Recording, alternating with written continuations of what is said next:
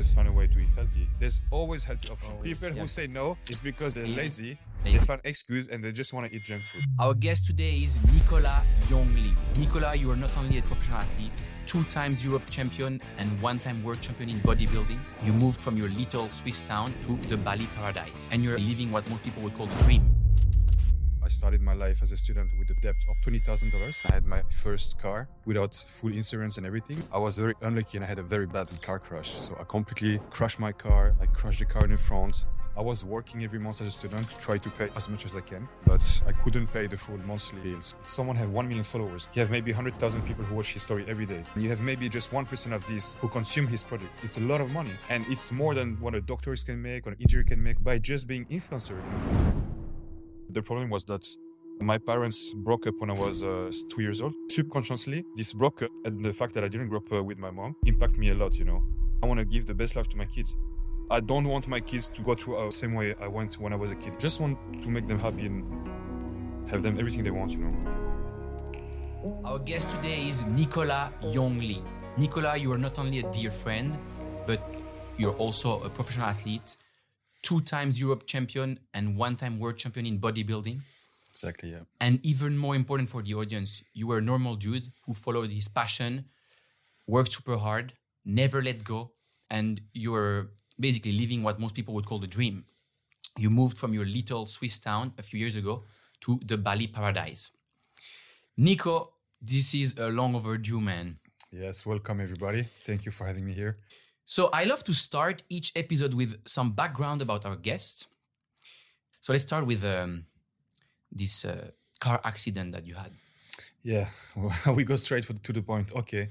So yeah, that was the key point. I would say that when my life turned really bad, when I was a student and I had my first car without full insurance and everything. And I was very unlucky and I had a very bad car crash. So I completely crashed my car. I crashed the car in front and I had to pay the whole things. So I was not covered fully. So I started my life as a student with a pretty huge debt. I mean, a debt of $20,000. How old were you back then?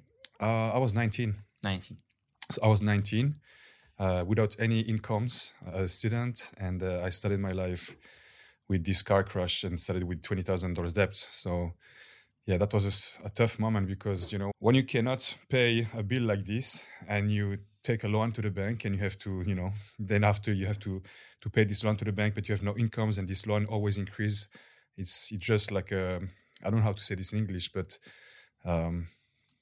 it's just gets worse and worse, basically. Yeah, it gets worse and worse. It's always, you don't see the end of this. So and every month the debt is increasing, and it's just like, you know, I was working every month as a student to try to pay as much as I can, but I couldn't pay the full monthly bill. So it was increasing literally. So when something like that happens, there is 2 ways you can react. Either you let this kind of kill you and completely screw your future, or you do as you did, which is killing myself to be better.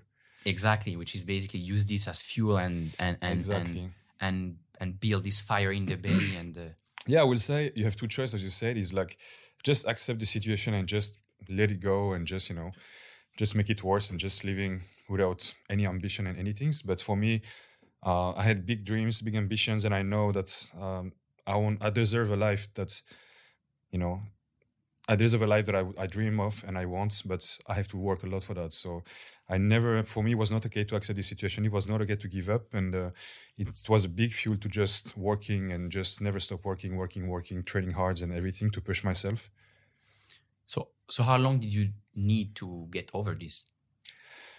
And what did you do?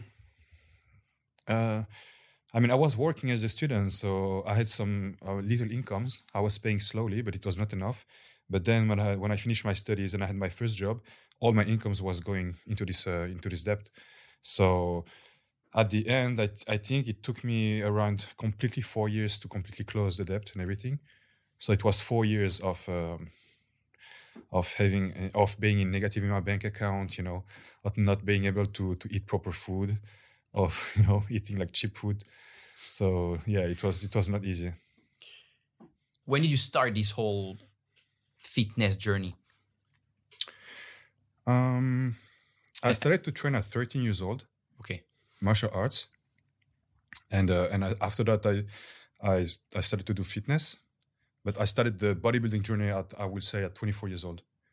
24. Yeah. So you started bodybuilding when you're, being much more serious about bodybuilding and training when you were 24. How did it start? Yeah. So to be honest, I was never passionate by bodybuilding. That's the thing. I was not like, it was not my passion to flex, go on stage, put some tan, And to be very honest with you, I had some bad judgments before, like long time ago, because I never really like follow a whole process of competitions, preparations, and everything, the backstage. So for me, I just saw, like, I would say, like the mainstream. I just saw like big dude going on stage and flexing, and I was like, oh, this like looks stupid, It was my first judgment, like very long time ago. I was very young at this time. So I was passionate by martial arts. That was my first passion. But then I went to the gym at 14 years old because my coach at this time, Nelson, he told me it's good if you go to the gym too, so you can be more complete, have more strength, more explosivity, all these kind of things.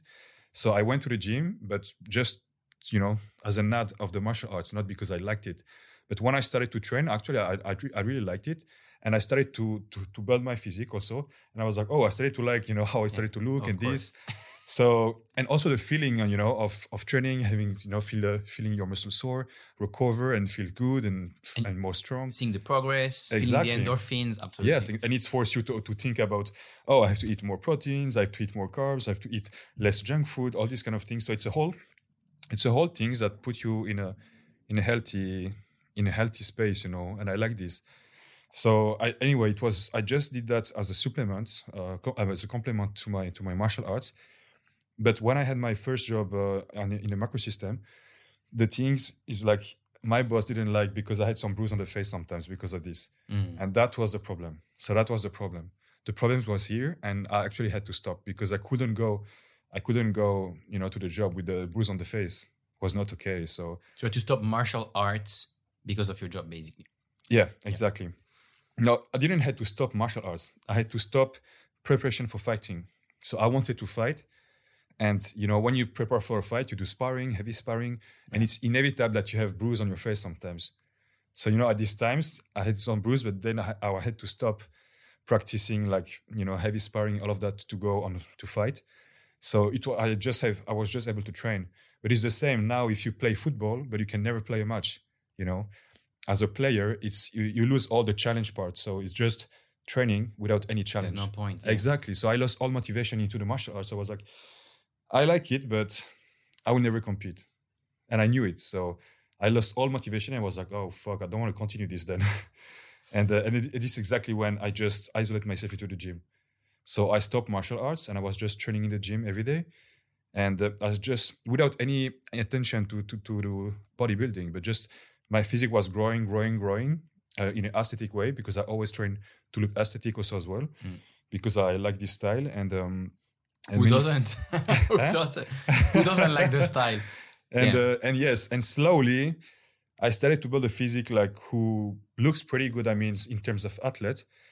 And some of my friends who was doing competition in Switzerland, they told me, bro, you should try to compete one time. You should try. You have good genetics. You look pretty good. If you put some mass, and you can maybe go on stage and see how it goes. And I was like, yes, I don't know. It's not really my things. And they just told me, yeah, just follow my competitions and see how it goes. I mean, see, the backstage, the preparations, everything. So I followed the whole process: nutrition, training, cardio, mindset, recovery, the whole things. And I follow him to the show, and he actually won the show.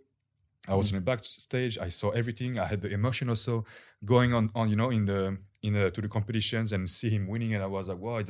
And all this together, I was like, well, I want to try too, because I love this. I love this whole process. The process was amazing. I was like, this is so challenging and amazing. And it's such like a personal work that you have to do on yourself. And this is what was challenging for me and interesting is the fact that you're not fighting with someone else, but you're fighting with yourself every single day for months and months until the day you go on stage. So when you go on stage, the job is done. It's not like you practice martial arts and you go on the rings and you have to prove and you have to make it the work done, It's like the whole process is the work. When you go on stage, it's finished. There's nothing more to do. You just show the work. What makes the difference between two guys who've done all this process and one who is basically at the end better than the other? Do you guys check on each other during the process, like, or you have no idea what's going on and you just do your best and hope for the best? It's hard to say because some people hope for the best because they go and they just compete to compete. For me, if I compete, it's because I know I will win. I can win. It's like I'm not gonna go on stage if I don't feel the best, and if I know that my friends who's professional or coach, they told me you look the best. You can win the show. There's people who go just compete to compete. For me, if I compete, is to win. I don't compete just to compete. So I started to prep myself. I prepped myself for 1.5 years until I was ready. And I saw my physique, and my friends told me, "Yeah, you look. You can win a show." And this is exactly when I did my first show. Do you prepare for a specific show in 6 months or 1 year, or you just train, and there you feel great? You say, "I'm just gonna kind of register to this show and see what happens." Yeah, it really depends in each individual, I will say, because it depends on your actual condition. It depends on many factors. But in general, a preparation is minimum, I will say, maybe 3 months to 6 months. It depends on your conditions. Depends if you want to put some mass, and so then you have to do like a bulking phase and then a shredding phase. So it can be longer, it can be even 1 year. It really depends. Okay, so let's get back to, so you're working as a microtechnique engineer. You have a not so great boss, which makes your situation difficult, and at the same time you're working on becoming a Europe MM champion or world champion. So you're working 2 full-time jobs at the same time. Exactly, I had no life. you're an engineer and you're MM champion to be. So tell us more about your life then, and basically your strategy to get out of your 9 to 5. When does this come a thing? When does this become this is a cool thing I'm doing on the side, to actually this could replace my main job? It go really slowly, but I would say it's not by winning competition that you can quit a job. It's by being an influencer on social media. So it was not my goals, because I didn't believe in me at this time. I didn't believe that I can become a champion. I didn't believe that I can become influencer or anything. So I was just training, and then I was just started to just share my journey. So I was just sharing always on social media what I was doing, what I was eating, how I was training. I was also sharing my work when I was at my job, and I was explaining, oh fuck, it's 5 a.m. I wake up now. I go on my bike. I do my cardio. I take my showers. I go to be at the job at 7 a.m. and I work to 7 a.m. to 5 p.m. To 5 p.m. I have to drive back like maybe 30 minutes, 45 minutes from Yverdon to Switzerland, to Neuchâtel. And then I was going to my house, changing, going to the gym, training hard, going home and cooking all my meals for the next day, because of course you have to be on point with the nutrition. So you have to cook with yourself. So I was cooking all my meals, my 5 meals every night. I was cooking my next, for the next day every time. So it was taking all my time. Basically, I had no life at this point. And it was cardio, job, training, cooking, and sleep. Literally. That was this every single day for years. What about the weekend? The weekend, I was training, I was resting, and I was focusing on this. Also, I had to work the posing. I have to relax also, because you have to rest. So it was not easy time, to be honest. But at this time, I was grateful, because I was in a relationship with the girls at this time, and we were 4 years in a relationship together. So this helped me to not feel too, I will say, alone, and having a support also, mental supports and everything, and spending time also with her on the weekend. So we're spending time only on the weekend. So at some point you start to do these competitions, and then you start to work with brands around the world. So were you still working your engineering job, or this comes like in conjunction with the Instagram thing? I quit my job when I was 26. So until 26, I always had to together. It was always together. Yeah, of course. To basically, it's how do I manage my risk? Make it as least risky as possible to take the leap. I quit my job when I started to make actually more money on the side than my own job. So I was documenting my journey. I was just sharing everything. I started to grow on social media. So some brands started to have the eyes on me, and the first brand reached me out. It was in 2016, And that was my first deal. This first deal was very small because I have like a small following. It was like something like $500 a month for just representing a clothing brand. It was very small. So of course you cannot live and do anything with this in Switzerland. But What's a small following? Small following was 50,000. 50,000, yes. 50, okay. So at this point, I had the first sponsor who was giving me like free clothes, all the free clothes, and giving me like just $500 a month. And that was my first sponsorship, I would say. So I was really happy at this time because for me it was like, oh, this is a bonus, you know. Obviously, yeah. I was just seeing this as, oh, I have free clothes, free gym clothes, I have $500 extra per month. That was cool. Yeah. And at this point, actually, I finished to pay all my debts from the past, you know. So I had my salary and I had this extra bonus. So I was happy with this. And then it started to grow. And then I went to the Europe Championship when I won. But still, at this moment, still no plans to say, I'm going to leave my job. Yes, no, at this time. No strategy. You don't have a strategy where you say, okay, I'm going to do this, I'm going to reach these goals, and then I'm going to leave I had my life on my own terms. No, I had, when I saw the potential of monetizations and making money online by being influencers and representing brands, literally I was like, okay, I'm going to push this to the maximum. I'm going to post the maximum. I'm going to focus on making the best content, interesting content, sharing, you know, information, advice, workouts, nutrition tips, everything. So I was just thinking, why people will follow me? Like why someone will follow me? So what's the reason to become influencers? And then I was exchanging the roles. I was like, why I follow someone? You know? So I follow someone because he give me something. Yeah. You follow someone because he give you something. He make you laugh. He give you motivation, inspirations, or he give you good tips or anything like this. So I was like, okay, if I can give all of that to people, people will follow me. So I was just posting every day and trying to brainstorm every day.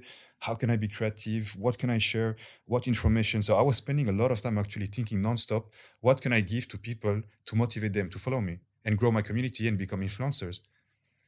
But you're still training for championship at the same time, and you have a full-time job. Yeah. So how do you have that? Because this social media thing is like, it's crazy time consuming, and you can do it during your main job. So how do you have this not impact your main job, or your main job like requires you to keep your phone somewhere that you can't like? Yeah, we couldn't because I was working in an office in laboratory. So when we were working in the laboratory in a clean room, you know, it's like this clean room when you go with the full combination and everything. You don't spend time on the phone, and also you have camera and anyway you work and you focus on the work. And if we work with dangerous products like as a chemistry, we were working with dangerous gas, dangerous acid, all these kind of things. You just cannot be on the phone. But I was spending all my pause on the phone, checking the notifications, trying to scroll down, trying to see what the biggest influencers was posting, what they were talking about, what they were sharing about. And I was always doing this on the weekend also. So my weekend after that, my ex-girlfriend at this time, she liked to do photo. She liked to do some photo, and she had like a Nikon photo camera. And I started to do my first photo with this. This is how I started to do like professional photo. Like photo who's not taken with the phone and look shit, you know. So that's, it's all started like this, and I was spending my weekend doing this. So yeah, literally. Yeah. So basically, everything comes out of passion and things that you're trying out and that you love doing, and it's not until after some time that you realize, oh, this has some true potential. I'm just gonna go all in. Mm-hmm. What's the level of sacrifice that comes with following your entrepreneurship dreams? Because most people think they want to not have a job, the freedom, all that stuff, you know. But like they are what I call entrepreneurs, you know. Yeah. Because they think it's cool, like all this stuff, you know, I have a business and I have clients and I have and I can do whatever I want and I can take holidays when I want. They think it's cool, but actually they don't necessarily see that side of, you know, all the sacrifice and the actual reality. So having gone through the ups and downs of being your own boss, what can you tell us about the cool things, but also the harsh truth? And maybe you can talk about COVID. Yeah, I think we can talk about COVID a little bit after. First, I'm going to go back on this topic. I think it's hard. It's a hard question, to be honest. But which is very difficult, I think, at this point, is to disconnect. And that was, it started to be a little bit toxic for me, for my relationship and this, because I was so in this focus of, being creative, creating contents, being some idea or exploring, finding a new spot to take photo, and, always a nice backgrounds. How can I pose? How can I do this? And I was always thinking, so when I was doing my cardio also every day, I was doing 1 hour cardio on my bike, and I was always trying to be the most productive as possible. So when I was doing 1 hour on the bike, I was always like watching video. I was thinking of idea. I was taking note on my phone, always like this. And, at the end, you're always connected. Even if you don't have your phone, you're always connected and thinking about, content, this and this, and it can be toxic because you never really disconnect. So a lot of people, I think you can see, a lot of people in the influence industry or like celebrity or like this do a burnout sometimes because they cannot disconnect. And that's the reason why they do a burnout, But the obsession is also the reason why people make it. Exactly. It's needed. That's true. You have to. It's the obsession of the desire to succeed and change your life, of course, and having a better life. So without obsession, I think you can't succeed. Absolutely. And that's what most people don't understand. They just say, just take some time to spend some time with me. But then the next day, there's the next one. And then, especially when you're in Bali, it's like, there's this friend coming. And then there's this one having the birthday. And then you're having a party. And like, if you basically, you say no to everything or almost everything, because if you start to saying yes to one thing and then the other, you end up going from this very obsessed lifestyle that's going to help you reach your goals to this complete degenerate lifestyle that's actually doing the complete opposite to your life, which is how to reach zero of your goals. So one really interesting thing, you talked about your father before. Yeah. And so basically you're doing all this sacrifice because you just, as you said, most people think, it's so cool to be at the top and like you're on these pictures and you have all these followers and all that stuff. But they don't realize that the life you had to get there and also the life you have to maintain this status is a lot of sacrifices. It's a lot of stress. It's a lot of stress and sacrifice, for sure. And so you live in Switzerland before now, basically. You're doing all the sacrifices.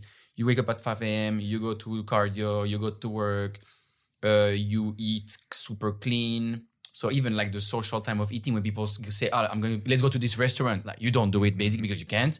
Then you go home then you go train, then you go home in the evening, you cook for the day after. So basically you pretty much have no life. And on the top of that, you live in Switzerland where the definition of success is have a stable, secure career, find a wife, buy a house when you're 30 years old, work all your life, a secure job, retire when you're old and probably not that fit anymore. So you're very clear on your dreams and how you get there. But then you have your dad who doesn't exactly align with you on this. So what happened exactly? Yeah, my family, I will say they focus a lot on studies, having a stable job and everything, of course, because they think about security, which is normal. I understand. If you have kids, if I have kids, I will do the same. I will just think about security for them. Like they choose like a secure job and I know they will be safe all their life. This is how parents think mostly. So of course they were afraid when I told them I want to quit my job and I'm just going to, become like a professional athlete and influencers. And the reaction is like, you're just going to go in the gym and take photo, video and post on social media. This is going to be your job, And, but it's also a different generation. So it's, absolutely, it's some people cannot understand the old generation, but actually they don't understand the power of influence. Like the influence, it's so powerful. Yeah. I give you a very simple example. Now, for example, currently I have 940,000 followers, I think, something like this. Yeah. So imagine now I just launched a t-shirt, basic t-shirts, let's say $25. I make $10 on each t-shirt and I promote on my social media. If only 0.5% of my community buy this t-shirt, you can make the calculations. Yeah. It's a huge number already. Yeah. And 0.5% is small. So people don't understand the power of the influence. It's huge. It's numbers, It's like if you have now, for example, you have like, I would say you have 1 million, someone have 1 million followers. You have maybe 100,000 people who watch his story every day. This is 2 full football stadium watching him every day what he's doing. And you have maybe just 1% of this, which is, 1% is 1,000 who consume his product. Yeah. So you have 1,000 people consuming one product. Yeah. It's already, it's 10, 10, 10. You know, it's a lot of money. Yeah. And it's more than what a doctors can make or an engineer can make or like this by just being influencer, you know, because you have influence on people. After, of course, you have many different influencers. You have people who become influencers because they have good influence. You have people who just do really shit and they just become influencers because they just make love people. But at the end, what they do is just like stupid. Yeah. It's true, you know, it's a reality today with TikTok. Even more, you just have tons of new completely stupid influencers who just make stupid things, who makes no sense. And it's pretty. That's interesting because, I mean, we'll talk about that later in how do you monetize your influence. But especially regarding TikTok, I was talking to this dude and he was like, oh man, I have 7 million followers on TikTok and I have a normal job because I can't make money out of that. And so that's the TikTok, very distorted reality of you actually need to leverage your influence with a business or entrepreneurship to actually make money. Exactly. That's the things. You have a lot of different kind of influencers. You have also the influencers who have the business mindset that this is everything. You cannot monetize properly your influence if you don't have a business mindset. Or you have someone who just don't know, but you have a manager. And the manager, he's like specialized for that. He know exactly how to monetize. Yeah. He know where to put the attention, where to put the investment, the money and everything. And he's going to make numbers and he's going to convert these numbers into money, you know? So it's a whole process. To be honest, I started with the manager also. I worked with the manager for 4 years and he teach me a lot. So I'm really grateful for that. And I quit. I think I broke the contract and now I'm alone for like 2.5 years. I manage myself. I have no managers. I do everything myself because I learn everything. I don't need anyone to help me and taking me my money actually, because this is a manager. Of course, it's good because he give you deals and he give you deals and he take 20% approximately. Most of managers take 20% on your incomes, on all the deals that he's provide you. So for example, now he give you a deals of $5,000 a month. He's going to take 1,000 a month. But at this point, I was like, okay, I was not really happy with this manager. And I was thinking, okay, he take me 20%, but basically he do nothing for me. So, you know, I can do myself and just keep my money for myself. So we'll talk about that a bit later. But just like circling back to your dad. So we understand now, like you understood, your parents didn't understand the potential power that comes with influence. And probably most people didn't. Because a lot of people would think, these are just a bunch of like people who are self-centered and who are narcissistic, doing stuff online. And if you combine bodybuilding plus social media, like this is like the next level of like what people might think is narcissistic. And maybe your parents might just be like, oh man, what are you out of your mind? So, but for all the people out there who are dealing with parents who are not necessarily supportive to do, you know, a YouTuber, or it could be to start a business, or like, what would you tell these people? You know, how do you deal with the parents who is not supportive? Listen, I will say, if you believe in yourself, you just have to keep going. You know, it's at the end, it's like, if you really want it bad, and if you believe in yourself, even if you don't believe in yourself at the end, but if you really want it bad, just do it and just keep doing it. And, you know, and one day it's going to happen. I believe that every single person who work hard and he's consistent and disciplined with his work will be rewarded one day, you know. And I saw on myself, I saw on few friends also that I pushed them. I say, bro, keep going. And today they changed their life, you know. So it's the parents will not understand because it's not their generation.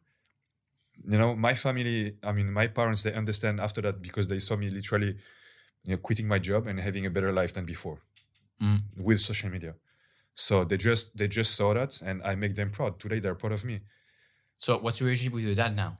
Oh, very good. I have an amazing relationship with my parents now, of course.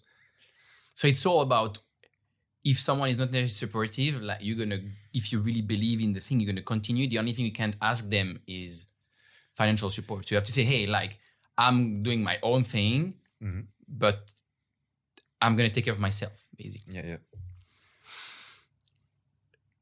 So you mentioned before, so growing the social media, you start sharing some things online just because you think it's cool, and you do it more and more. You start to realize, some people actually like to follow the thing.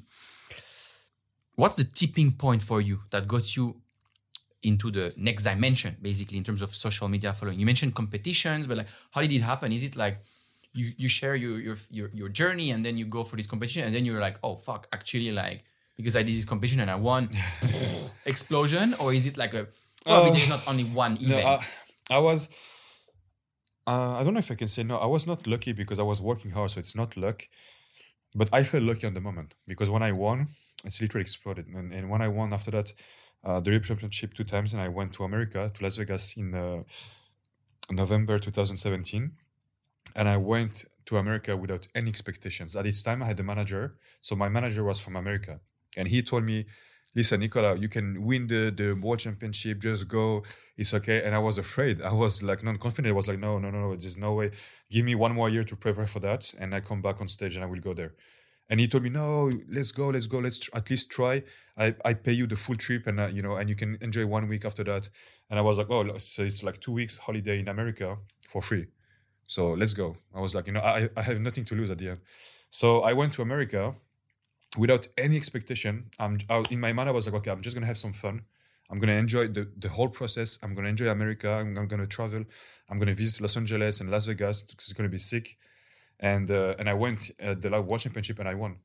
I finished first place and I was really shocked. I was like, and after that, it's exploded. All the media in Switzerland came to me, the TV, newspaper, radio. My social media exploded, sponsor coming, money with the sponsor, and I just changed my life, So it went very fast, and it was crazy. And so the moment you leave your job is after that? Yeah. After that, I still worked because I wanted to save some money also. Yeah. So I wanted to secure myself also to leave Switzerland and move to Bali. So yeah. How did the Bali ID come along? Actually, I went to Indonesia first time in 2007 with my dad. It was my first holiday with my dad and my brother, like out of Europe. I'm very far, and we went to Sulawesi. I visited like Sulawesi. We did like some islands. We did like scuba diving, all these kind of things. And I fell in love with Indonesia. I was like, wow, I love the place. I love the food. I love the people here. They're so nice. The weather is so nice. People are so open minds, and I really love this. And I'm also half Asian, half Korean. So I'm born with the Asian genetics, and I grew up with this mindset. My mom is Asian. I always eat Asian food, all these kind of things. So I was always attracted by this. And after that, I went also to Malaysia. I went to Thailand. I went to South Korea to visit my family because I have a big family in South Korea. And I was always attracted by this culture, And for me, the Europe mindset was not matching with mine. That's an interesting one. Europe mindset is more closed mind, I would say. A little bit more cold. When you go in Asia, it's very like open mind. People are warm, helpful. They're always like, nice, smiling. Anything is possible. Yeah. So anything is possible. Yeah, it's true. And it's a very different mindset. Yeah. So after that, I visited Bali with the team Bali Engineers and Tavi Castro for the first time for a sponsor trip. So we went to Bali. It was because we had like an all brand new collection of clothes and everything. So we came 2 weeks here to make content, to shoot in all the most beautiful waterfall and everything. And I really discovered Bali at this time. And I was like, this place is sick. Like it's wow. My mind was blowing. I was looking around. I was like, this is crazy, beautiful natures and people and food. And I felt so good. Also, the energy at this place was good.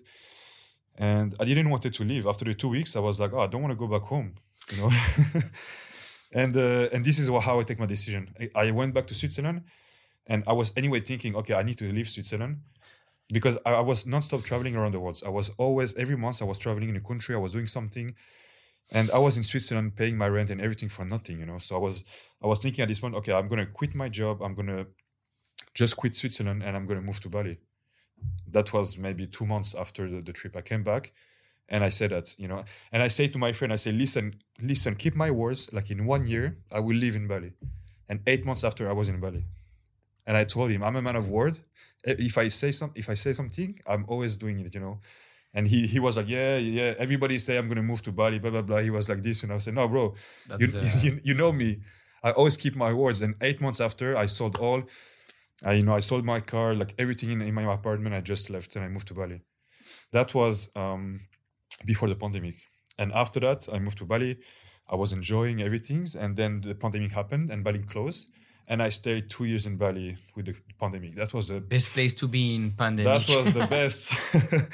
I was just, I don't want to say that because it's not nice, but I was just in the paradise, living the best life, and hearing all my friends all around the world complaining and in crazy situations. When for me, I didn't feel anything. You know, I was here in a bubble. We didn't feel anything, and it was just the paradise. You know, and I was like, wow, I'm so lucky to be here. It's such like a a blessing to be here, and being able also to visit the place. So I spent so much time during the pandemic to explore Bali because it was empty. So I took photo contents everywhere. It was empty. I spent a lot of time enjoying the place. Also, the waterfall, everything, and it was just empty. And now you can go. Of course, I went sometimes because I showed to some friend, but it's not the same. No, it's now not the you same go to anymore. now you go to waterfall. You have to wait a queue of 30 minutes just to take a photo, and you have to move. You cannot just sit and enjoy the place. You know, it's very different now. It's still beautiful, of course, but yeah, it's different. And also, what I would say also, it's like most of people, they come to Bali and they want to make the most in 2 weeks. Like they go to every place, take a photo and leave. They go to the beach club, they eat to the restaurant, all of that. But this is not Bali, Yeah. Like this is not beach club. All this is not Bali, guys. If you come to Bali, don't go to this beach club, all these kind of things, because you will not see Bali at all. Yeah. If you want to discover Bali, go into the waterfall, go into Ubud, go, visit like the cultures, go eat in the street food market, go, discover, way more than just the luxury restaurant and the beach club and all these kind of things, because this is absolutely not Bali. So you talked about pandemic, COVID, and we were basically talking about Instagram. What impact did you feel on your Instagram? Because, for example, when there's a crisis, so basically you say, okay, I'm going to take the leap. I'm going to go all in. I'm going to become an influencer. I'm going to have deals with brands. But when there is a crisis, the first thing that most companies do is cut costs. And most of the time they say, oh, what's the easiest thing to cut? Marketing. And therefore, influencer impacted. So how did you live that? And what happened to you and to maybe your friends who are in the field and in the industry? And how did you, deal with this and come back stronger? Yeah, so this time, it was the first time when just before talking about this, I will say, like, people have to understand that being influencers, if you have only these incomes, it can be like a very stressful job because the competition is very huge, and you become obsessed about your engagement, because at the end, the numbers is money. It's like how many people watch your story, how many people like your post, how many people click your link, how many people buy the things that you promote. This is how brands pay you. Brands pay you on your performance. And what's performance? It's your engagement and your statistic. So if your statistic decrease, it's stressful, and the algorithm it's always up and down, the Instagram algorithm. So it means that you depends on the algorithm, which is very stressful. It means that the algorithm will choose your destiny, literally. Yeah. So sometimes you put a post and it's working amazingly and it's growing your engagement and you gain followers and you feel good. And then you post the other day something else and it's nobody liked the photo. You have no followers, maybe, and then you start being anxious and being, oh no, it's not good. I have to, and it's these things is stressful, So you really depend on that. So if I talk about this, is because it shows you how unstable is the social media industry. It's not a sustainable and stable job, I would say. Yeah. If I can give an advice to anyone, is like, if you become influencers, don't spend your money on stupid things and materials. Be smart, invest on the side, and try to do something else as well. Don't depend only on social media, because this can be very stressful and very dangerous also for your own security. And this is what, actually I forgot, but this is what happened with Meta and Facebook and Instagram pretty much a year or two years ago. Yeah. They changed the algorithm at the same time that it was already very difficult because it was COVID. Yeah. Exactly. True. So if I say that, is because I saw by myself that it was in April 2020 when the COVID was hitting very hard the walls. The walls started to close, to how you say that, they started to lock down and everything. Shut down, yeah. So I was working with the 4 brands at this time. I lost one deal with a fashion clothing brand. Well, it was a good deal, so that was just a loss. So imagine now, it's like, I give you an example. I remove 5,000 per month, like this, just because COVID hits and the brands say, okay, our budget now it's like half, so we have to cut half of the influencers. it's like this. Then lockdown in UK, in Manchester. So I was working with the big brands at this time, and lockdown. So people couldn't make the clothes, couldn't ship the clothes. DHL, all the shipping company was also shut down. So if you promote a brand but they cannot ship the clothes, there's no point.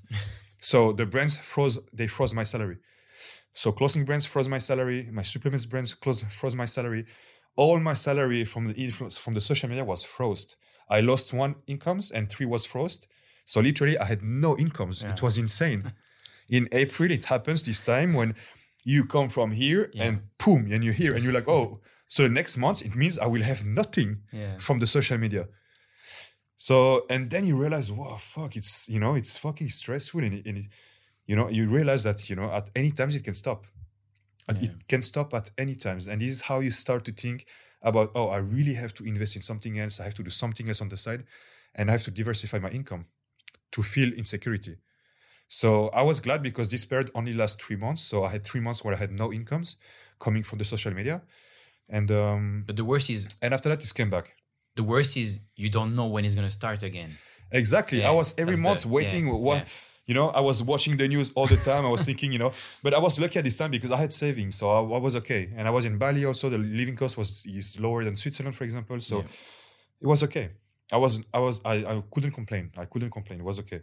But it just showed me that how unstable it is, and there's no security at all. And at any times, it can just stop. And then I was starting to think also, but if imagine now you have a hacker who hacked your account and you lost your account. It's like you lost all your incomes from social media straight. So all these kind of things push me a lot to be, I was already in the past already, but to push me even more to think about doing something else, investing in something else and diversify my incomes. That's an interesting one because there is no such thing as people always say, I'm just going to work hard and invest in different things and push hard to basically retire. But this never happens because the more things you do, the more you need to be careful to not fuck things up. Otherwise, and usually when shit hits the fan, everything goes to shit at the same time, which is what happens all the time. So there's never really that moment where just like, okay, I'm done and good and chill because if you think that way, you're going to get screwed, basically. Basically, there's never chill. There's never chill. Like, to give you an example, I woke up at 5 a.m. today. I had meetings with my team in America at 5:30. I went to the gym to smash my cardio. I was exploring land all the day. I had 3 meetings, and then I went to the gym, went home, quick eat some things, take showers, and now I'm here. It's like now 13 hours.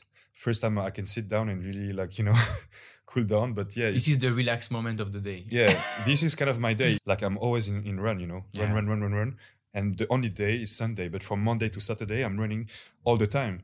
But the thing is I don't feel working. That's the difference. That's the big thing. When I was in Switzerland, I was working this full-time job and I felt like I was like a slave and I had all this obligation to work, to earn my money, to pay my bills. And that was just a shit system that I didn't like. And I didn't feel fitting in this.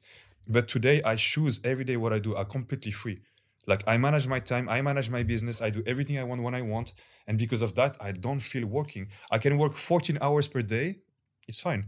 I do only what I like. That's like here, I'm here sitting and talking to you, That's a part of my job also because at the end, it's like talking about promoting myself, promoting everything and indirectly it's promoting the brands that I work with and everything. So it's all go together. But it's fun. It's fun. That's an interesting one because people say, I want to leave the 9 to 5 and build my own company. So basically I can chill more or I can have more control over my time or my freedom. But usually you leave your 9 to 5 to go to 7 to 11. But as you say, because if you're doing something that you're passionate about, you're just going to do it nonstop and you're just going to be buzzing all the time, basically. Yeah. And that's the only way you have this energy to do it. But it's amazing. Like I love every single day. To be honest, since I live in Bali, I love every single day. Like I live in Bali for 4 years now already. And I really just love this life. Like I'm so grateful for this every day. I'm really grateful to just wake up every day, live the life, the way I want, do what I want, to travel when I want. It's just like, that was my dream. That was something when I was younger, I was thinking, if only one day I can have this life. And you made it happen. The little boy from the little village. So I saw you recently changed the kind of videos you create. Yeah. And they're much more fun, basically. And you much got more viral, Yeah, exactly. You got some that got really viral. I think one got like 15 million views in like a few weeks. Close to 20 millions. 20 million now. Okay. How do you create buzz on social media? First of all, I have my full-time videographer now. So I have a videographer who follow me every day, five days a week for 7 months now. So I pay him monthly and he's following me every day. For example, last week I was in Jakarta for 5 days and I take him with me and he just filmed me taking contents, everything. And he's definitely upgrading my contents. I already invested in all the camera stuff and everything. But before I was always asking to friends, oh, can you take photo? Can you just make quick a video? But when you have a videographer, it's different. Like, do they come up with ideas too? I come with the idea. Okay. Like I'm extremely creative. I can show you. If I show you, for example, my notes. So this is my phone. This is my real post ID. So every day I have maybe every day I write maybe around three, 4 IDs of video. You see, and this is like all my real post ID. One you have like a green curse is because I made it already, and this is all the ideas of video that I'm doing. I'm creating. I did this one already. I posted already, and when I have this kind of idea and I make them happen, it's pretty most of the time it's go pretty well. So yeah, it's that's what I say. You never disconnect at the end because you always think. But you have to be creative, but you always have to think, new idea, how you can make something funny or how you make, or I did a video in Bali who went completely viral, I think like 50 millions when I was selling bakso. I was doing bakso. With the crypto stuff. Yes. Yeah. I made a joke of that. Yeah. And this video went completely viral, And I was making a joke about a situation in Bali during the pandemic and after pandemic. So, and this video just went viral, so... And it's just idea who come like this. And I always try to think about how can I make a situation or something funny or interesting or, something always, or also trying to educate people, sharing informations always. So that's exactly what we were talking at the beginning. It's I try to give the maximum to my community. Like I try to give the maximum of advice, motivations, like my experience, my tips, nutrition tips. And I share my journey. I just share what I do. When I wake up, what I do, what I eat, what I do for my recovery, if I have an injury, what I'm doing, everything. And I think that's what people like to see because at the end, you follow someone and you want to see, if you follow someone, it's because, for example, they follow me for maybe my physique or maybe something else. But if they follow me for my physique, they want to know how I reach this physique, how I stay in shape, what I'm eating, what's my food, how I prepare my food, how I cook my food, how I train, all these kind of things. So I also do like recipe for food. I share my recipe. I show how I cook, what I eat. So this is something that's very interesting for people too. Can you tell us, so in 2023, for example, Instagram game is much harder to get followers and like, it's much harder than before because everything changed. So what are the best strategies to increase your followers? I mean, you can do collaborations. You have these super, you have these videos that are like super creative and funny. What are the other things that you would tell people who are kind of stuck? Yeah. I would say stop to try to be perfect. This is not working anymore, guys. Like when I started to be influencers, it was only about posing, looking good, flexing, the perfect haircut, the perfect clothes. And people was always looking to look perfect. There was, I want to look perfect. I want this and this. But this is finished now. People just, we saw too much of that. People now they wanna laugh. They wanna see real vibes. They wanna see something real. They don't wanna see someone fake or Photoshop and just flexing. Nobody cares about this anymore. That's why nobody I saw a bit of fat on your abs on the picture yesterday. Yeah, that's true. But that's one of the things. The joke, obviously. It's also because a lot of people, I will say once social media started, we had these trends of looking good, of sharing the fashion style and all these kind of things. And after that, we have the counter effect, which is a lot of people who felt bad, because they always see perfect people, good shape people.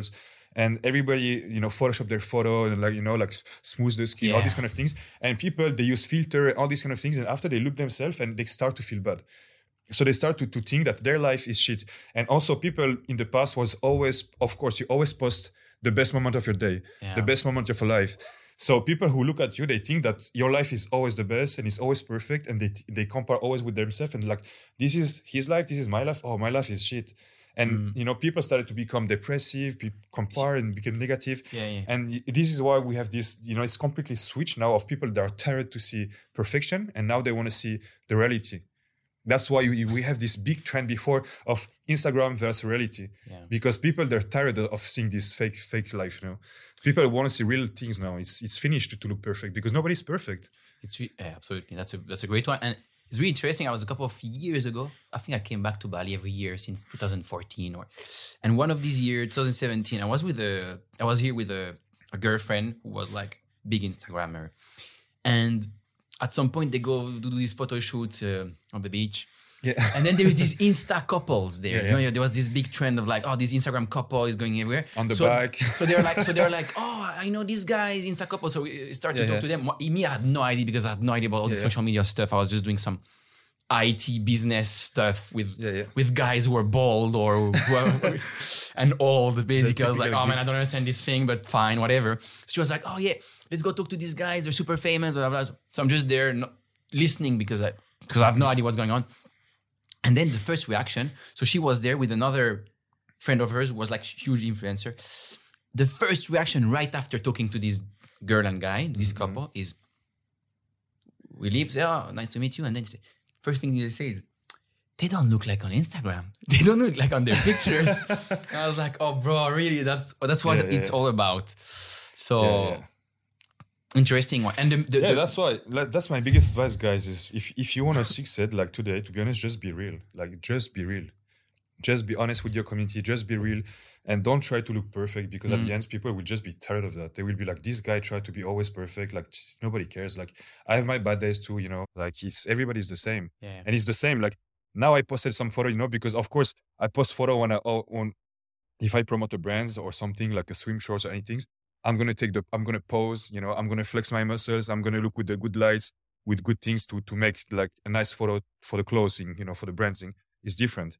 But when I post things for myself, I don't give a fuck, to be honest.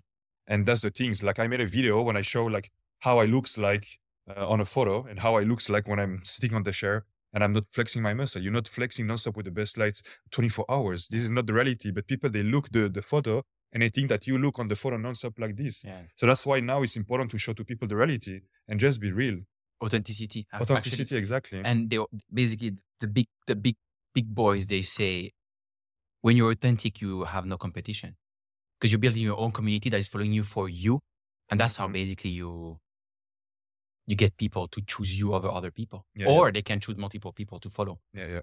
What do you make out of other platforms such as YouTube, TikTok, which are still pretty relevant now? So I started TikTok like a week ago, very recently, just because I have some friends who really pushed me.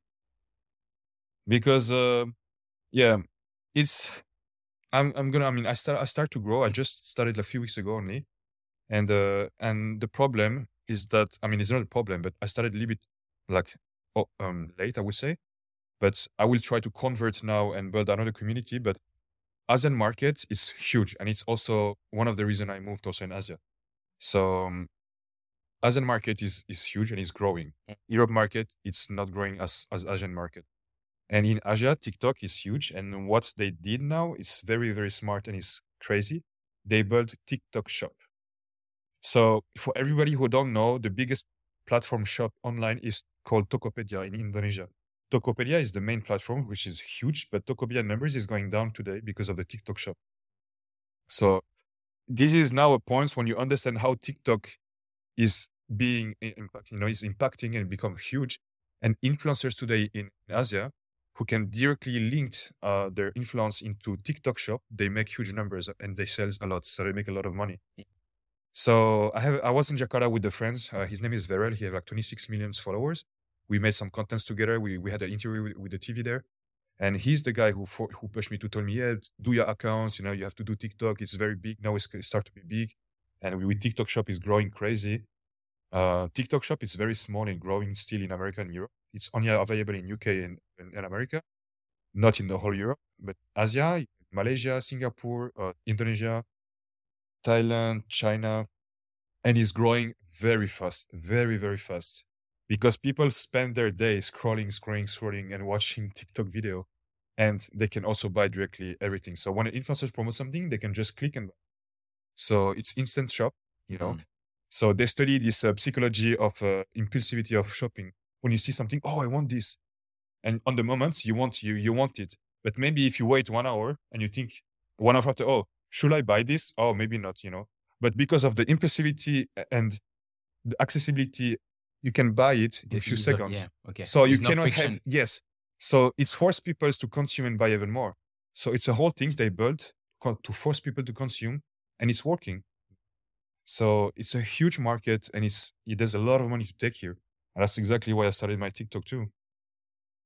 It's all about strategy at the end. Awesome. So basically, this is very linked to the business side of influencing. Business mindset. And exactly. So that's the thing. Which is, if you want to make a living from the influence, you need a business mindset.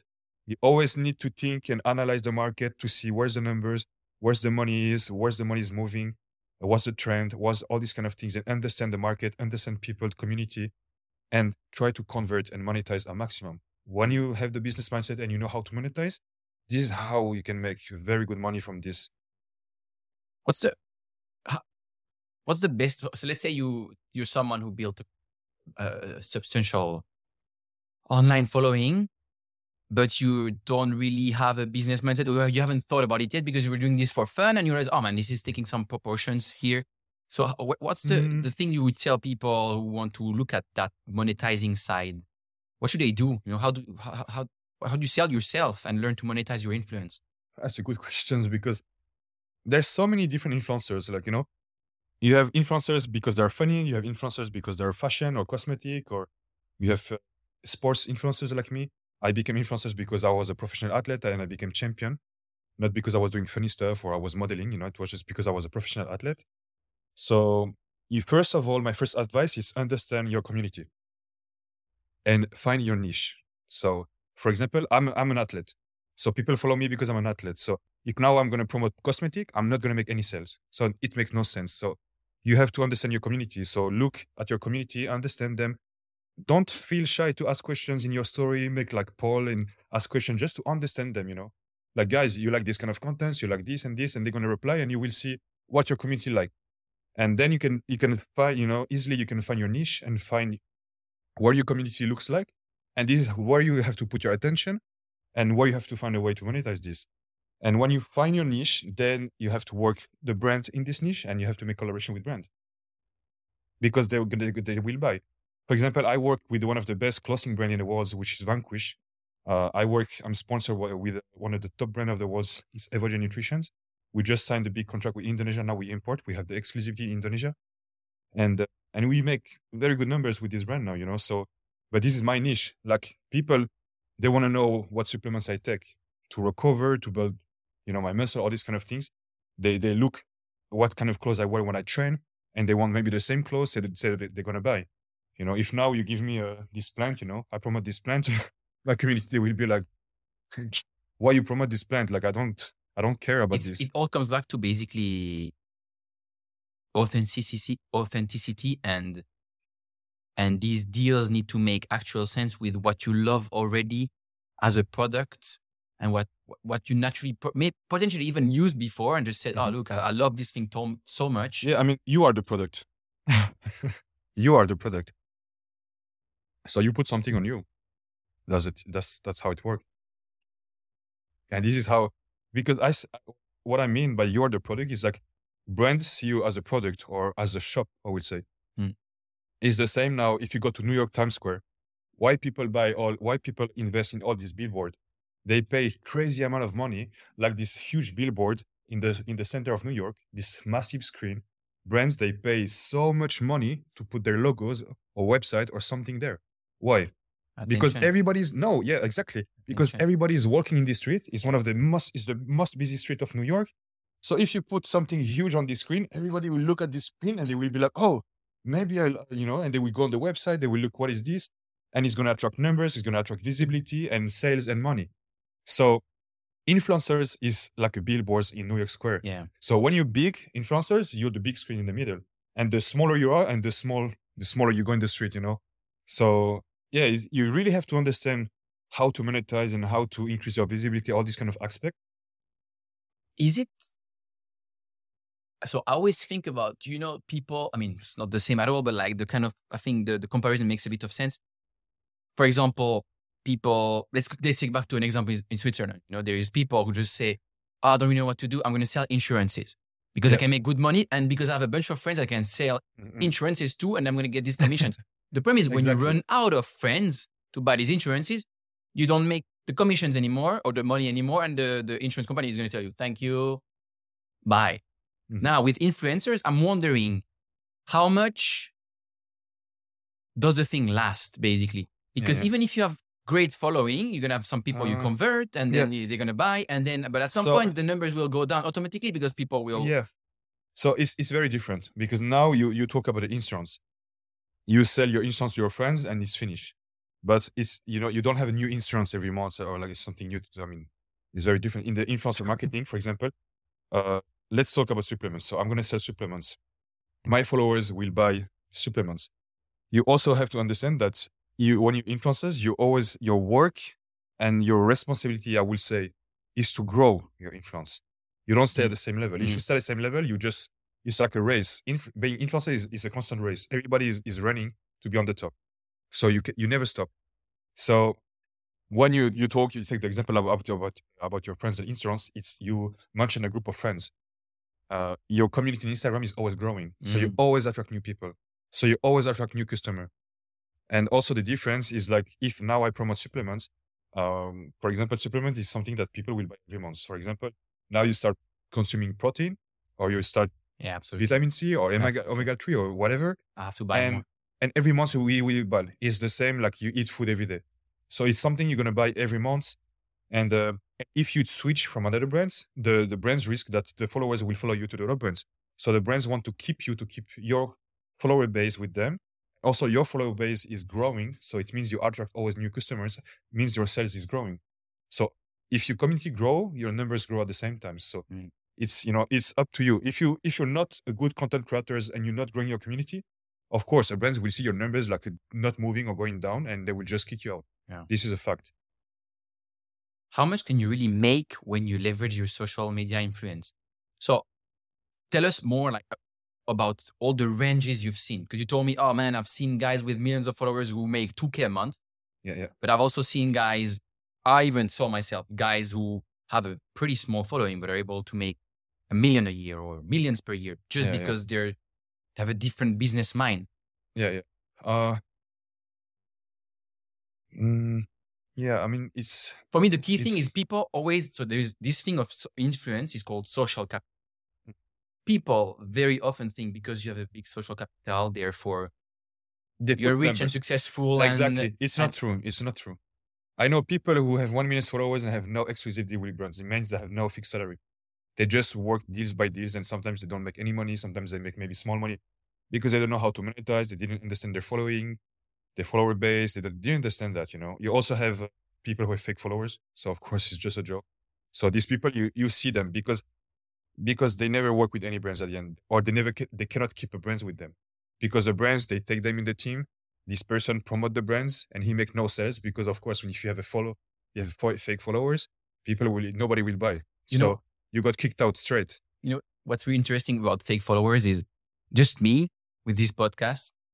I can tell you directly because we do this, we release the episode, this reel and this collaboration and all that stuff. I see directly if the community is real or not. It's crazy. And the truth is there is so many people who basically faked it till they made it or till they made it, or actually faked it till they still fake it. It's crazy. It's even worse or more than I thought. So now you have a lot of tools to analyze that actually. So in the past, it was very tricky for brands. Now brands have a lot of tools to analyze an account. So it's different. So you have this case when people can have like a fake follower base and cannot monetize because it's just fake. But then you have the case when someone, he just don't know how to monetize. He just don't know. And he's maybe shy, or he don't know how to contact brands. He don't know how to deal with brands. He don't know how to ask money. And brands they will always try to not pay you. Brands at the beginning, they always try to tell you oh, I send you this and you can make a story or you can maybe make a post and I send you like $500 of clothes. And some people, they just like, oh, wow, free clothes. Okay, I make a post or I make a story because they don't understand their power, the power of the influence, and they don't understand the potential of monetization. So they just accept free stuff and they promote brands, but they don't make money. So that's the thing. So there's many different things. So it's very hard to say how much someone can make. But I knew and I saw people with 1 million followers who have no deal with brands and don't make pretty no money. And I saw guys with 1 million who can make maybe 10K, 20K, and even more. It really depends on each individual. It's also dependent on your niche. Like I know people who have maybe 50,000 followers only. I mean, I would say only, not only, but 50,000 followers, and they make huge numbers because they have a strong follower base, but their product they sell, it's very expensive. Like they sell like high ticket course or these kind of things. Yeah. And it's like it's just like one course is maybe 1,000. They sell maybe 10 per month and they make 10,000 a month with, with 50K. So you cannot put like salary based on the follower base. It's completely different. And you have so many different niche. The niche is a really interesting one because if you look at crypto, for example, exactly, it's a crazy one. Exactly. In crypto, you can make tens of millions per year with not huge followings. Yeah, absolutely. Yeah. I saw guys with a small follower base making like big numbers, crazy. Like also bigger than me. And I was like, whoa, bro, like you're killing it, and you don't have like a big community. It's really show how it's really depend on your niche. Niche based, absolutely. That's a great one. So the niche is important. Also, I was thinking, I mean, I kind of also looked at all the stuff that's made out there, and something that seems to be very relevant is building your own products versus showcasing products of other brands. So you're building your own brand. Back to the example you had before, you said the t-shirt, or let's say you build an app. Let's say you build a fitness app, and you say, let's say you have 1 million followers, which you pretty much have. And then you say, okay, if I'm able to turn 0.1% of my followers into active paying customers, which is the 0.1% of 1 million would be 1,000, right? 1,000 people. Let's say they pay $20 a month. You've turned 0.1% into a paying customer. So 1,000 people at $20 a month, and you make 20K a month directly. I mean, directly. Obviously, you need to build the app, and then you need to justify the fact that you still pay. But it's a lot of investment in time. So actually, I have a whole team working on my app. So it's funny that it's funny that you mentioned that because my app is coming. Okay. I have a whole team working on this for 4 months now. So it takes time, but they build the whole things like from scratch. And it's going to be like a very, very complete app with so when you pay like a nutritionist or coach, it's way more expensive. It's of course better because it's directly made for you and customized, and you have like a follow-up, which is different. But we have to understand that not everybody is able to pay also this price. Some people are okay to maybe just invest $15 a month, but having like a base who help them to reach their goals. So the best, as I said, always is diversify your incomes, diversify your, everything. Just try to make the most of it in every single sector and not be just focused on one thing. Which basically means more and more work, more and more stress. Exactly. And less and less free time and holidays and freedom. That's why I'm always moving in the run. Absolutely. But I love that. Exactly. Especially if you're in your late 20s, early 30s, you don't want to retire. That's not the moment. Yeah. Of course not. Let's talk about social media and mental health. So this social media thing, as you said before, is stressful as fuck, basically. We all know it's very rough on mental health for people who produce, but also for people who consume. Most people, as you said before, athletes, celebrities, social media celebrities burn out every now and then, and some even disappear because they say, I just can't take this anymore. Fuck that. Some even totally abandon socials and therefore their career, but this never happened to you. So how did you manage to last and never burn out nor take a break in the last, I think, 7 years you've been doing that? Yeah. Wow, 7 years. Wow. Yes, 7 years. That's a long time. Yeah, it's I'm literally posting almost every day for 7 years now. That's crazy. But yeah, I mean, I think if I didn't did a burnout, it's because I invest also a lot of time into my mental health. Like I try to take care of myself. I try to disconnect. I try. I cannot Yeah. always. Sometimes it's hard. It's all come also to mental stability. So you have people who's up to have a lot of burnout and who have like a lot of difficulty to manage stress, of pressure, or all these kind of things. It's I don't know. It's there's I try to think if I have something that really helped me to not have a burnout, but I cannot find. I just, Uh, when I feel like really like it's too much, I just slow down a little bit or sometimes I just plan my post in advance, for example, and I just post and I try to not spend time on my phone. I try to disconnect a little bit or yeah, I listen to my body and also my job. I mean, my main passion and who became my job as a professional athlete is to take care of my body, and the body is linked with the mind. So Completely. you cannot have a healthy body and stay on track and eat and keep on diets and training if in your mind you're not stable and not feel good. So every time I start to feel like not good, I was slow down and I was thinking, okay, now I need to take care of myself. One day I disconnect, and it happens many times that one day I was posting many times on my story. It's Sunday off, no phone, and I do contents, but it's just a fact of putting my phone in plane mode. I still make sometimes some just video, but just the fact to be offline. Yeah. You have no idea as the influencers how it's like peaceful. It's crazy. It sounds crazy, but when I took my phone for one day and I just turned off my phone, I'm like I will not have any notification. I will not have any risk of a message who can be positive or negative. I'm just disconnected. I'm just now in the moment, and I'm enjoy this moment. And just one day like this, and then you come back to your routine just after that. Just one day, it's so good for your mental health. So you have to.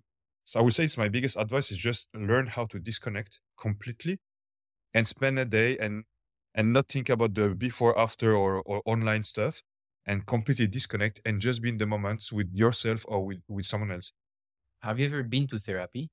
Yes, yes. Back in the days in Switzerland, I was consulting a therapist.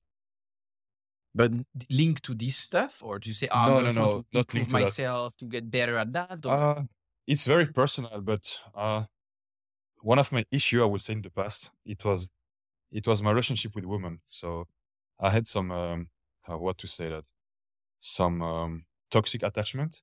Like I was never single. I was always in a relationship. I was jumping from a relationship to another relationship. And I always had a different girlfriend. I mean, I was staying long terms with one, but then if it was finished, I was directly going with another one because I was thinking, I will not be happy if I'm alone. So I feel happy if I have a woman. Mm. And that was toxic because at this point I was thinking that my happiness was depending on relationship, which is completely not true. You can be single and be the most happy person in the Absolutely. world. So at this point, I realized that it was actually toxic because it was impacting my relationship negatively. Because it gave me, when I felt like the relationship was not going well, or it was maybe we were close to broke up or like this, I started to feel anxiety or feel like Yeah, stressed or impacts feel your like entire life because you depressed or because you sad. identify Yeah. yourself to the relationship. And I was thinking, why I'm so impacted negatively by relationship, and this is how I started to force myself. And I was like, why when I'm alone, I'm not happy. And that's why I started to see a therapist at this time. It was a very long time ago, maybe 10 years ago. And no, a little bit less than 10 years. But then at this point, I was just thinking, I need to find a way to figure it out. What's the problem? What's the cause? What's the reason? And fix this and spend time with myself and find happiness, find happy, just be happy. On my own. Yes. And after that, adding the happiness, I have to be happy with myself first alone. And after that, I can meet someone who's going to be an addition of my happiness, who's going to make me even more happy. But it's not, my happiness will not depend on this woman. It's like this woman will make me more happy, will make my life better, but I will not be happy If because she's I have not this there, woman. I'm still doing great. Yes, Yeah. exactly. So I make this work, and I work with a therapist, and I fix this. I find the cause, and I can share that because I have no problem with share with that. But the problem was that my parents broke up when I was 2 years old, when I was a baby, and subconsciously, this broke up, and the fact that I didn't grow up with my mom impact me a lot. Impact me in a way of I felt like abandoned by my mom. I felt Abandoned. like I felt the miss, the miss of my mom, all these kind of things. And I grew up with my dad. And this, when I was a baby, impact later in my early adult life, because I had like this attachment of woman, which was toxic, because I was always looking to have a woman, because I missed this woman side from my mom when I grew up, and I was always looking for this relationship and attachment to a woman, and that was really toxic. So when the therapist showed me that and we figured it out and we worked on that, it was fixed, and after that it was just amazing, and my relationship was better also, like more healthy and less. I was not, for example, I can give you the best example. Why I noticed that it was very toxic is because at this time I was extremely jealous. I was possessive. I was scared. I was always thinking, oh, she gonna cheat on me. If she leave me, or what she's doing. I was always like stressed, and that was crazy. I was like, I don't have confidence in myself, and I was like, what's wrong? So, and now I'm completely okay. Like, I'm not jealous. If a guy will watch my woman, I'm just like, just watch. You can look at her. There's no problem. I know she will not go. So what's the problem? And if she goes, you don't have any control on that anyway. Exactly. Like, what can you do? Nothing. It happens in the past. It happens one time. I had an ex-girlfriend who cheated on me. Yeah. Yeah, of course it's not a nice thing. So of course it's painful, but like, what you can do? Nothing. You just have to accept. You have to accept that it's her mistake. It's not your mistake. Yeah. She made a mistake, and you just have to accept the situation and move on, and just continue your life and be happy. So yeah, now I really feel good with this, and I don't have any problem. I'm not possessive. I'm not jealous. It happens a few times, of course, that men they look at my woman. I'm just like, just enjoy the view. I think But at the end, I know that I give her, like, if you give the love and the attention and the security to a woman, why she will go to other place? If she go, it's her mistake. But also you have to think, like, if she go to someone, also think maybe also you don't give her enough love, you don't give her enough attention or something like this. But if you feel like you give her everything and she still go to another man, then it's not your problem. You're just doing your best. You just leave, and it's not your problem. Regarding the anxiety and the jealousy and all that stuff, I think there's a statistic that says, like, there is only 10% of the things that we worry about or that we're anxious about that actually happen. So the rest is all happening in our mind and makes no sense. It's just like draining our energy because they don't even exist. That's how the mind is built, basically, because of the brain is built for survival, but also because everyone has some sort of kind of childhood trauma or thing that was not perfect in their childhood, parent or the other. And then later on, you have these reactions that are based on that, basically. You're very stable, super disciplined, and you say no to most temptations. I think you party like 2-3 times a year max. I know it because I know it because every time we basically party together, which is almost never. Yeah, just because I have my routines. I'm so focused. I have so much work, and last time I party was in Phuket. Was a month ago. I was in Thailand a month ago for 3 weeks to have a break also with my girlfriend. So we went to party together. Before that, it was, I think, we celebrated New Year together also. I party one time at Sava. Yeah, it depends. Like, when I was young, I was partying every weekend. I was always partying. And at this time, I was drinking alcohol every weekend. Now, I really hate drinking alcohol. Not because it's not healthy or because it's impacting my physique. It's just because I don't like alcohol. I just don't like the feeling when I drink. Also, I feel bad. I have like headache. I have this red face because, Asian people, some of Asian people, when they drink, they have the red. We call this the Asian flush. Yeah. It's because we have like a deficiency of the digestive enzyme who separate, the molecules of the alcohol. And because of that, we have our blood pressure increase and we become reds, and, you have it's like start to have like a headache, all these kind of things. So because of that, I don't enjoy alcohol and I don't like alcohol, but I learn I can party without, it's not a problem. I can enjoy. But when I was younger, I was partying every weekend and I was thinking that this is the way to live.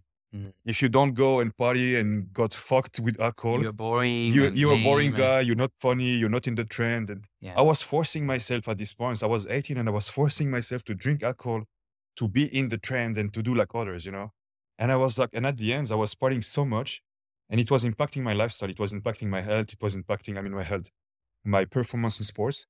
I started to see, especially in martial arts, I was less performance. My cardio was less. My strength was less. And I was like, what's the point at the end? And also at this time, I had girlfriends. I had always like stable relationship.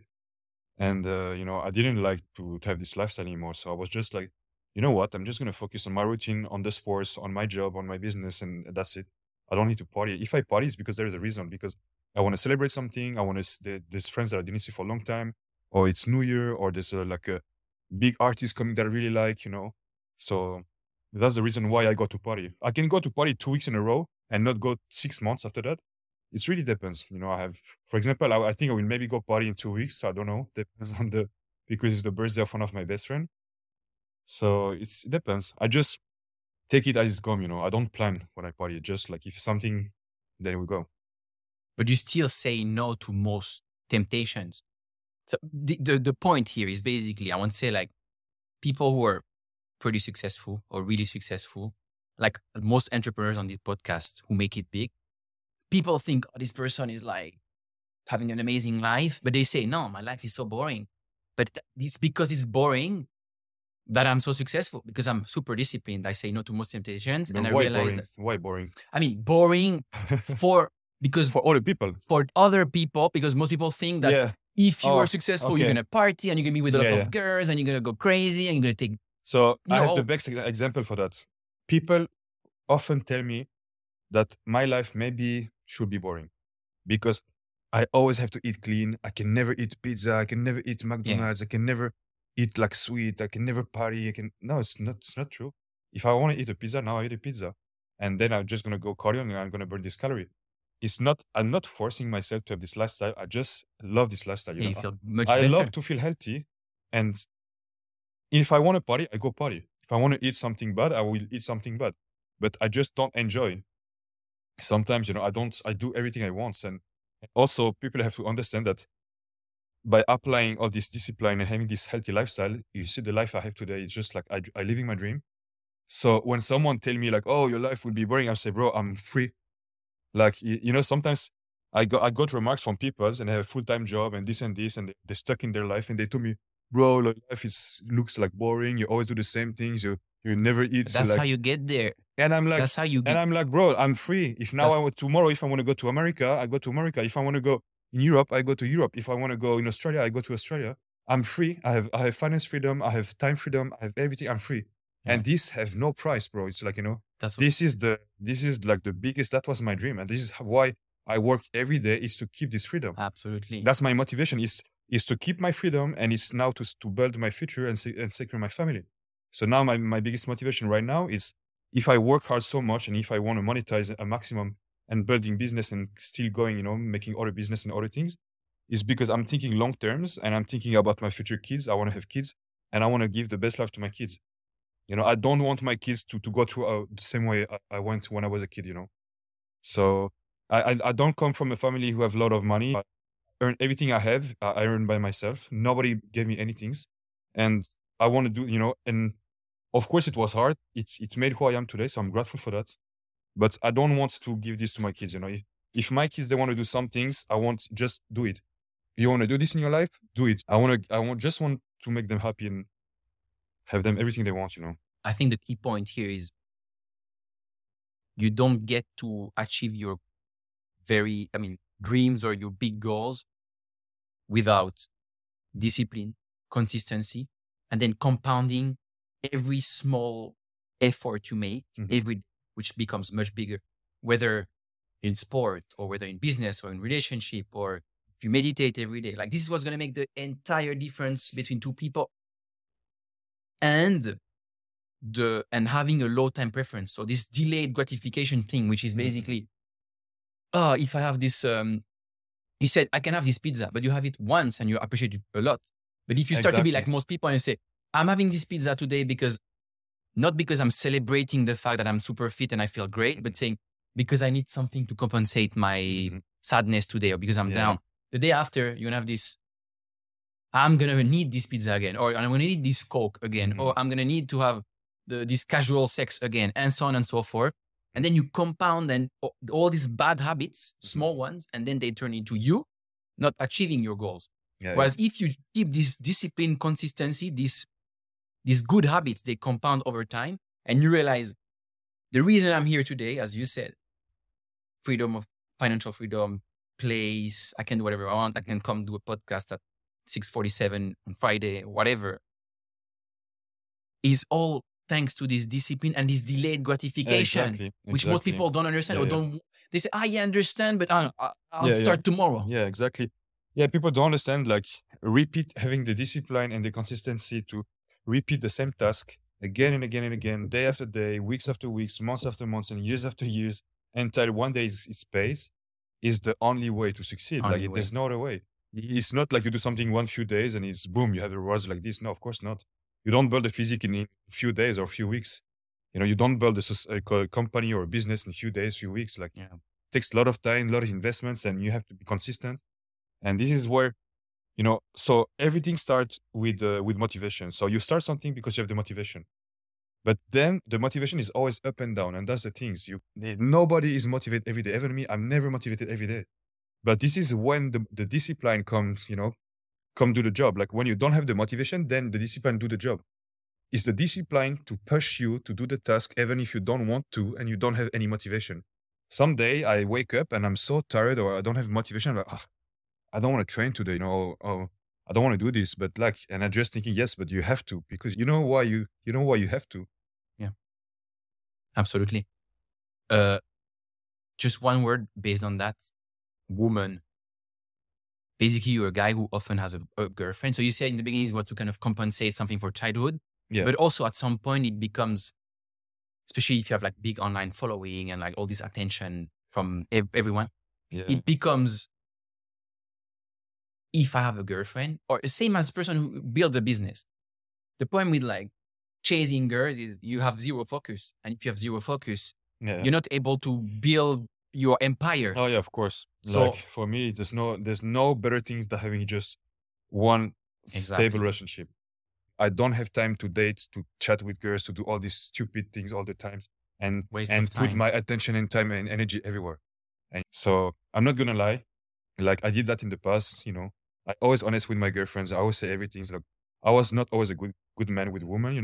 When I was very young, I was sometimes playing, I was doing some things, but it always end bad. Yeah. Always end bad, because you see one woman and another one, or you see two at the same times, and it's one no, and it's just a big drama, and you feel stupid, and big drama, and people talk about you and this, and it just become, and it's take all your mind, and you just become like, super negative, and it's just fuck your mind. So it's just like, playing and doing all these kind of things is just like, it's impossible to be focused on your business and something on your dreams and building your dreams and being disciplined if you just play and do a lot of problem around. You have to be focused.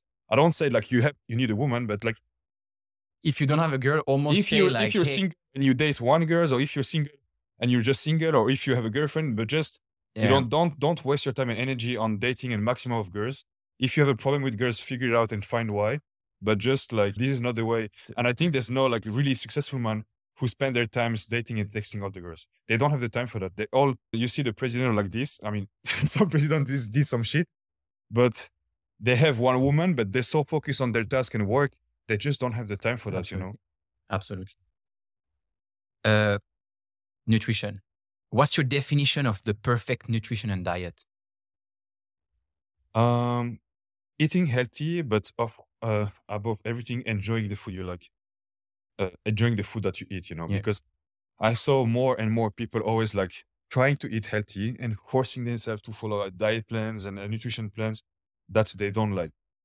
I always hear like, oh, I have to eat my broccoli and chicken.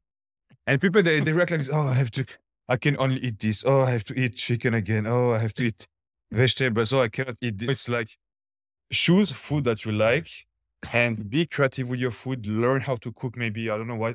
That's why I always share my recipe, all these kind of things. For me, like, if you saw my story, like, I enjoy every single day what I eat, because I choose my food. I learn how to make it good. I mean, now I have a restaurant who cook all my meals every day. So it's time saving and it's tasty. Yeah. But before that, I was cooking and making my own food every day. And I know how to cook. I know how to give taste to food, and I love to play with food. And I know how to cook in a healthy way without putting tons of oil, sugars, and all these kind of things. So it's just like, find a way to find the right balance into the food you like, and and the food that you need also. How can people manage their nutrition goals with a full-time job? And I think you were there basically when you were engineer, saying, oh man, like I And you even mentioned this story where every couple of weeks you had to basically stand by for the entire week. And I know this is for the sleep, sorry. But still, it's very difficult for a lot of people who don't have the time freedom to manage their nutrition goals. I would say cook for a few days, maybe take the time to cook for a few days. That's what I was doing when I was back in the days in Switzerland, and I had no time literally. Sometimes I was just doing like big. I was cooking like 3 kilos of chicken directly, blah blah blah, or all these kind of things. And I was putting in box, and I was cooking like for 3 days. You cannot cook for like a whole week because the food you cannot keep for 1 week. But then you can cook maybe like 2, 3 times a week, and you just store your food. But you need a lot of organization, so you have to be organized. You have to plan. You have to do all these kind of things. Or if you have enough money, you just take a meal plans. So you have tons of meal plans option now around the world, which is the health industry is growing crazy. Yeah. Like for example, in Bali now, motion fitness food, they just cook all my meals every day. So they deliver my food every morning. Drivers coming, I have my meal 1, 2, 3, etc.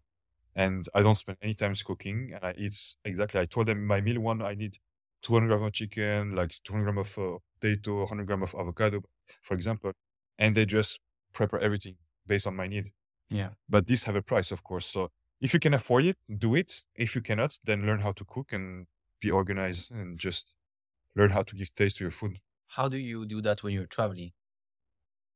When I'm traveling, I always find it's all about organization. So, for example, when I was in Jakarta, I found a company and a meal prep company. Everywhere where I travel, I found a meal prep company or a restaurant who can have healthy food, and I always find a way to eat healthy. There's always healthy options. Always, People yeah. who say no is because they're lazy. They Lazy. find excuse and they just want to eat junk food. 100%.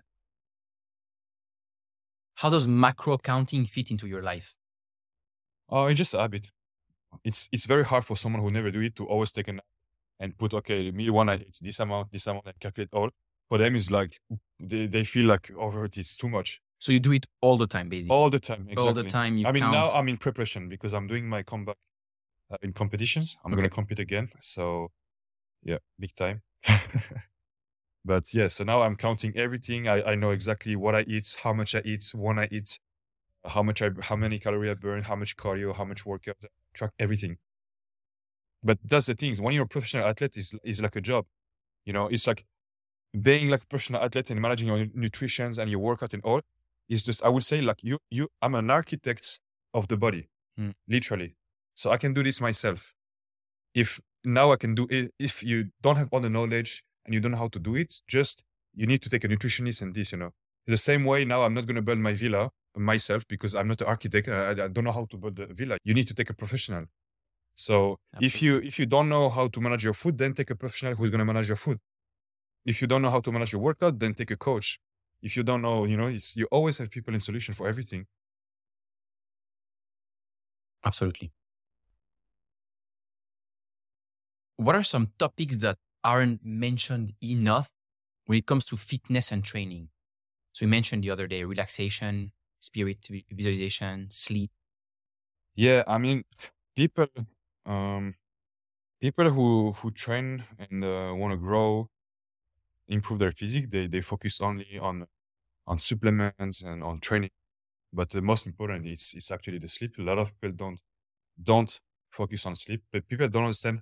You don't build muscle when you train. When you train, you actually break down your muscle tissue. So you break down your muscle tissue by pumping and stretching them and contracting them. You break down your muscle tissue.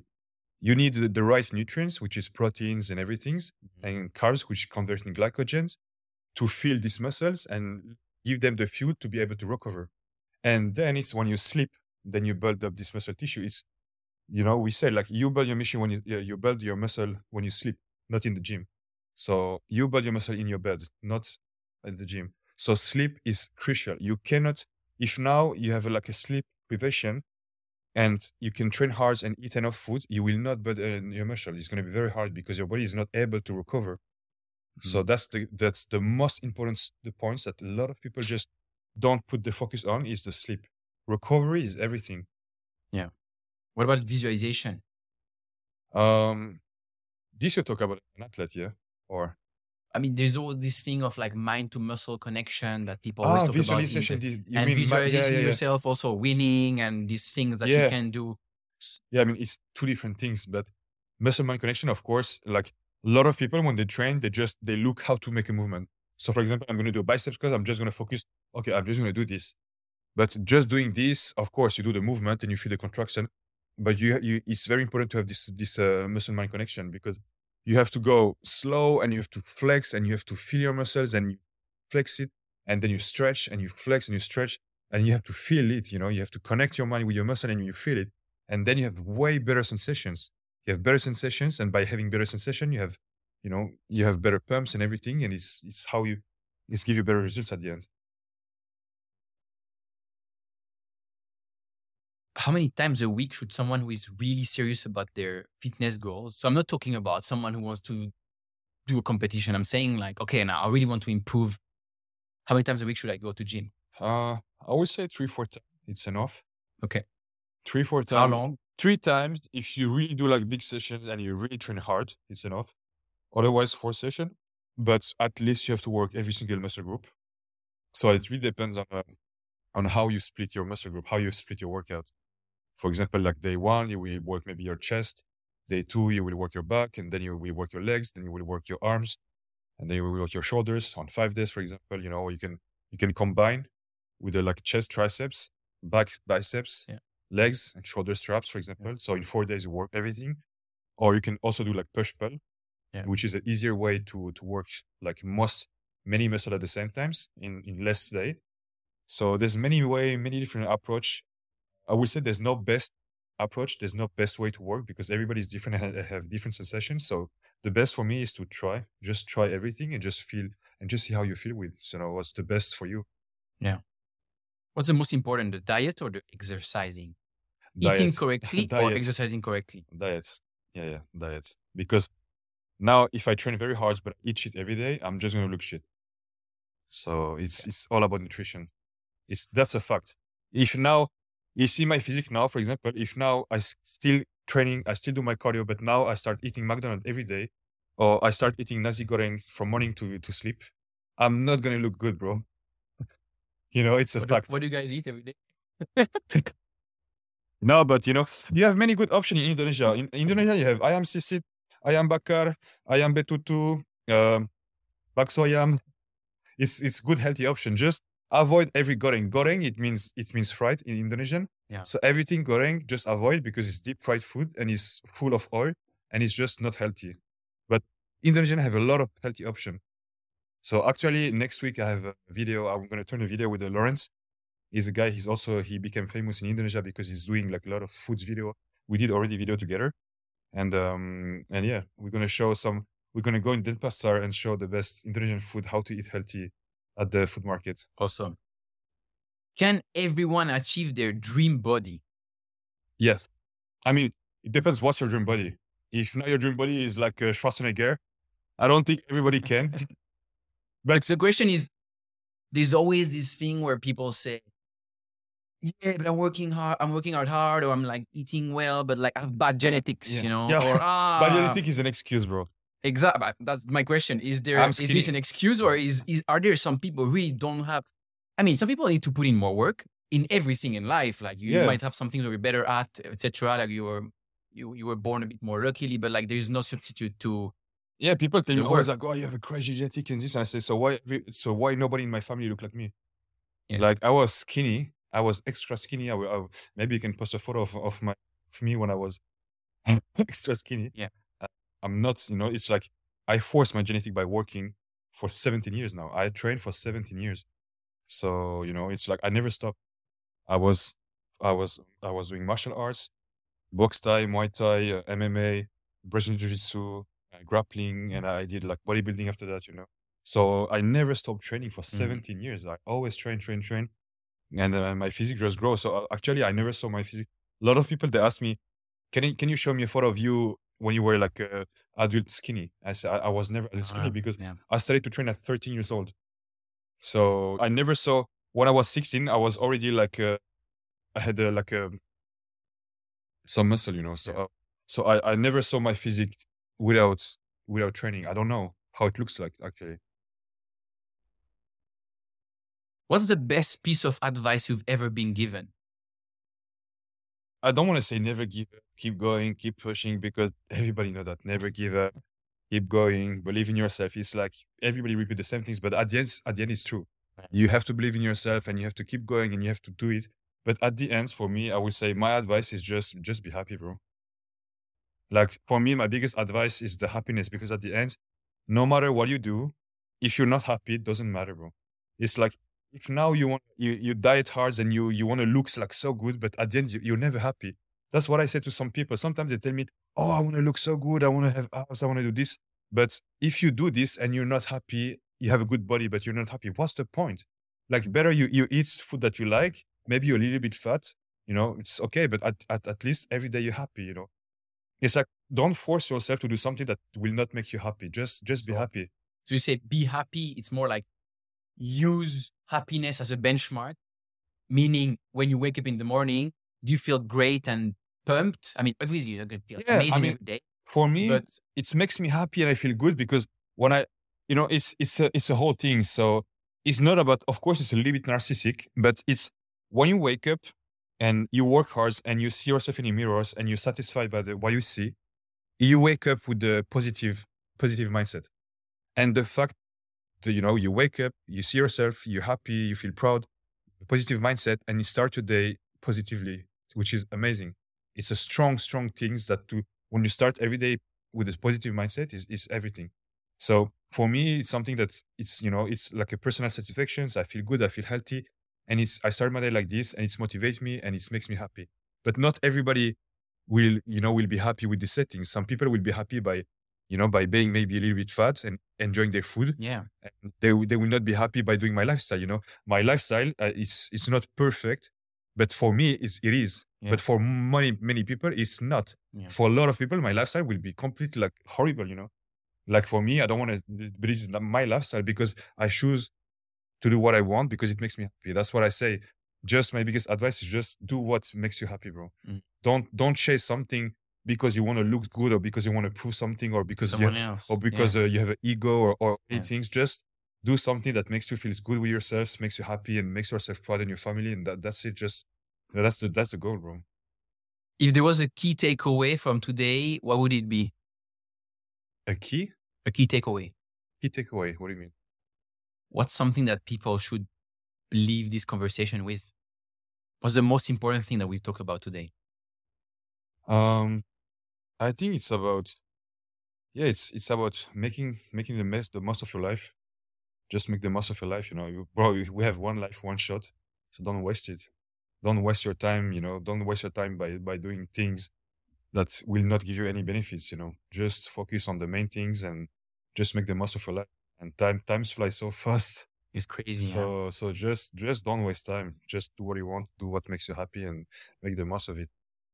Yeah, and maybe on the top of that, there will be a lot of setbacks and shit happening. But if, as you said before, like keep pushing, the things gonna get better. I just remember last year we had this party, probably a bit more than 1 year ago, and you were just telling me the party was insane. You're just telling me, man, we have such a life. Our life is so amazing. And it was so amazing. It was like the top of the life. And then shortly after, like you had some shit happening with some sponsors. And then I was like, oh man, like, can I help you out? And then a few months later, I got absolutely destroyed with like investments and crypto and all that stuff.